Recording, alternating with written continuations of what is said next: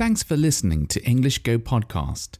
To listen without advertisements or to read episode transcripts, visit englishgo.co.uk for more information.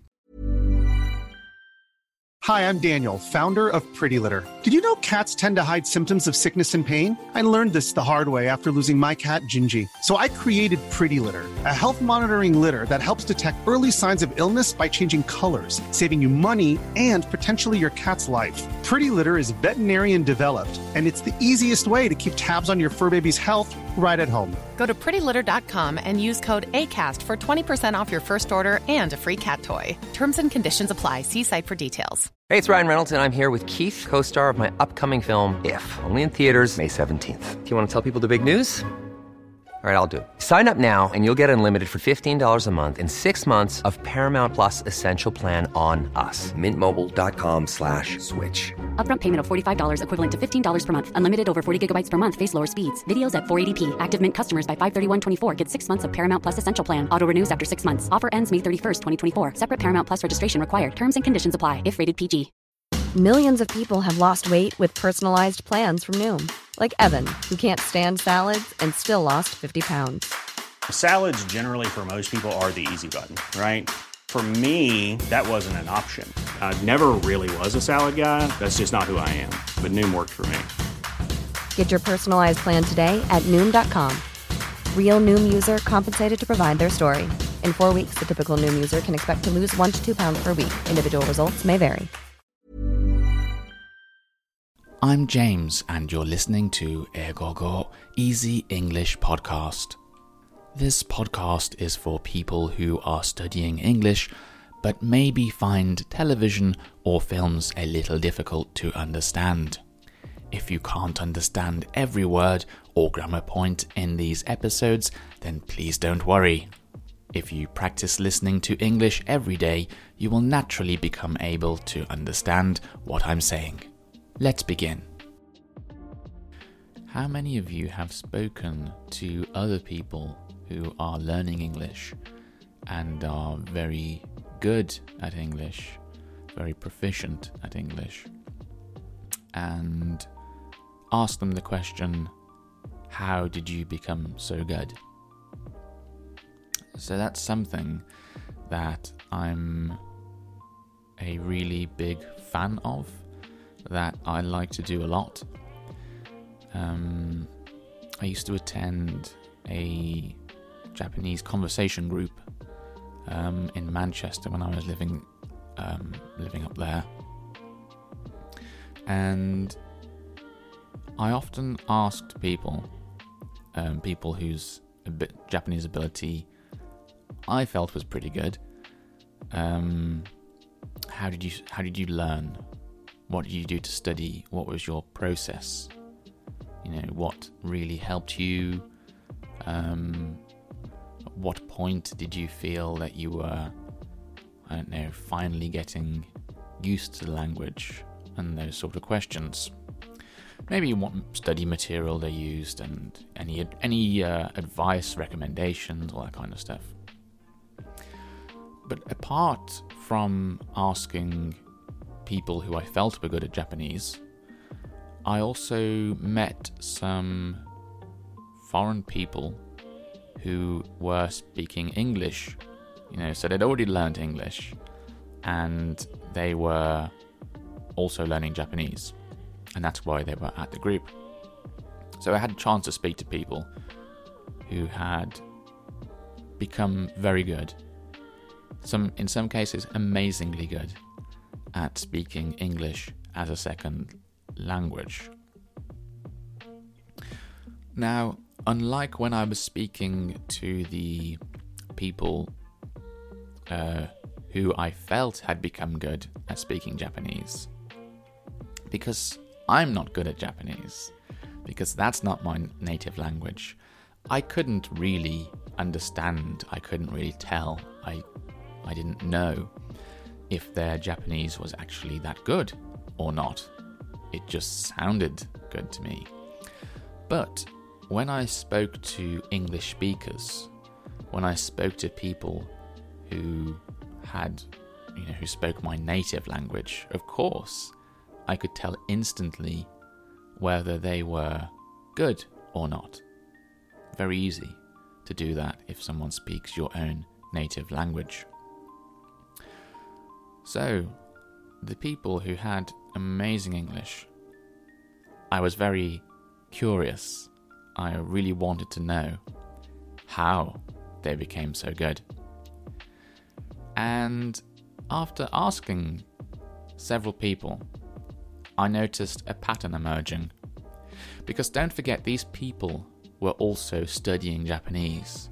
And to be honest, they were struggling to learn the language. They were struggling with Japanese. But yet they were fluent in English. Now you'd think that if you had learned a language once, you could just repeat those same techniques, those same methods that you'd use to learn a language the first time, repeat those again, and then learn a second language. That makes sense, right? But anyway, as I just said, I noticed a pattern emerging. I noticed some similarity in people's answers. And generally, people didn't know how they became so good at English, which I think is really interesting. So I would ask someone who was really good, we're talking almost native, just hardly makes any mistakes in grammar. There's an accent there, but very easy to understand, very clear, well-spoken English. And I said, how did you get so good? And the response was, I don't really know. And so many people gave that response. It's very interesting. So I dug a little deeper. I asked them more questions. Now, all of these people had studied English at school, of course. It's a common language to learn. So they'd gone through the basics, the fundamentals, the foundations of English. The traditional way, grammar books, textbooks, practicing by writing example sentences and so on. But in some cases, some of them didn't like, probably all of them didn't really like learning English in this kind of way, and felt that they were pretty bad at it. But they must have learnt something, I think. But anyway, by the time they had finished these classes, actually I should say, I asked them, so did you learn English when you were at school then? When you came out of school, when you finished school, were you as good as you are now? Is that how you became so good? And they said no. When I finished school, I don't think I was very good at English at all. I didn't really enjoy learning English or the classes, like I just said. So I said, well, how? How did you get better? I said, did you carry on learning, maybe studying by yourself or taking some more classes when you'd finished school, and that's how you became so good? And they said, no, I didn't take any classes since finishing school. I didn't study by myself. But there was one thing that they did, and that's they just used the basic information that they already had, the fundamentals, the foundations that they had learnt at school, to sort of like enjoy English, I guess you could say. So there was a TV program they wanted to watch. That TV program was in English, so they tried to understand it, maybe with subtitles at first, but then after listening more and more, they just didn't need the subtitles anymore. I think that's pretty interesting, the idea that you can become good at a language, amazingly good, without really feeling like you're studying. It just so happened that these people had something that they wanted to do in English, so they had to do it in English. I mean, yes, like I said, there were subtitles, but I think maybe not everything had subtitles. So for some things, they just had to watch it in English and understand as much as they could. So that's interesting, isn't it? It's sort of like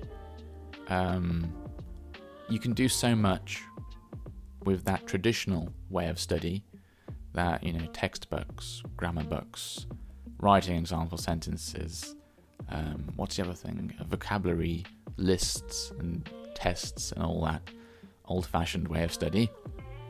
But to really learn a language, you know, to the point of nearing, well, to the point of fluency definitely, but to the point of nearing like a native-like ability, the way you do that is just by consuming, by using, by utilizing native media. Films, books, television, games, anything really. And that's something that I've been saying for a long time on this podcast, and will continue to say.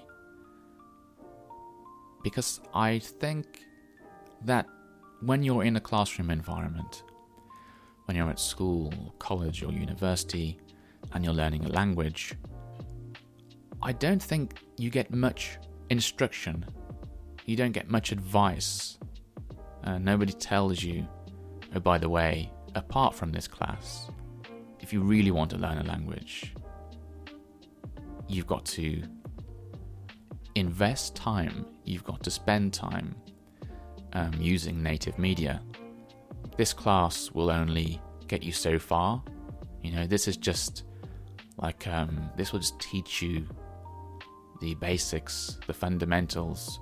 If you really want to get good at a language, you're going to have to teach yourself. But you can do that by using native media. Now, the way I like to think about that is to imagine that learning a language is like climbing a mountain. And the stuff you do with textbooks and grammar books and classrooms and all that stuff, that's just teaching you how to do mountain climbing. You know, that's just teaching you how to get started. The things that you do after that, that's when you're actually beginning to climb that mountain. I hope you've enjoyed today's episode, and I look forward to speaking to you again next time. Do have a lovely day. Bye-bye.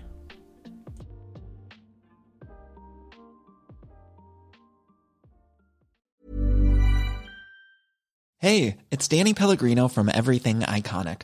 Ready to upgrade your style game without blowing your budget? Check out Quince. They've got all the good stuff, shirts and polos, activewear, and fine leather goods, all at 50 to 80% less than other high-end brands. And the best part? They're all about safe, ethical, and responsible manufacturing. Get that luxury vibe without the luxury price tag. Hit up quince.com/upgrade for free shipping and 365-day returns on your next order. That's quince.com/upgrade. Thanks for listening until the very end of the show. If you've enjoyed this episode, please give my podcast a rating, or if you have the time, write a review. It's a really nice way of letting me know you enjoy these episodes and encourages me to make more of them for you. Thanks very much and have a lovely day.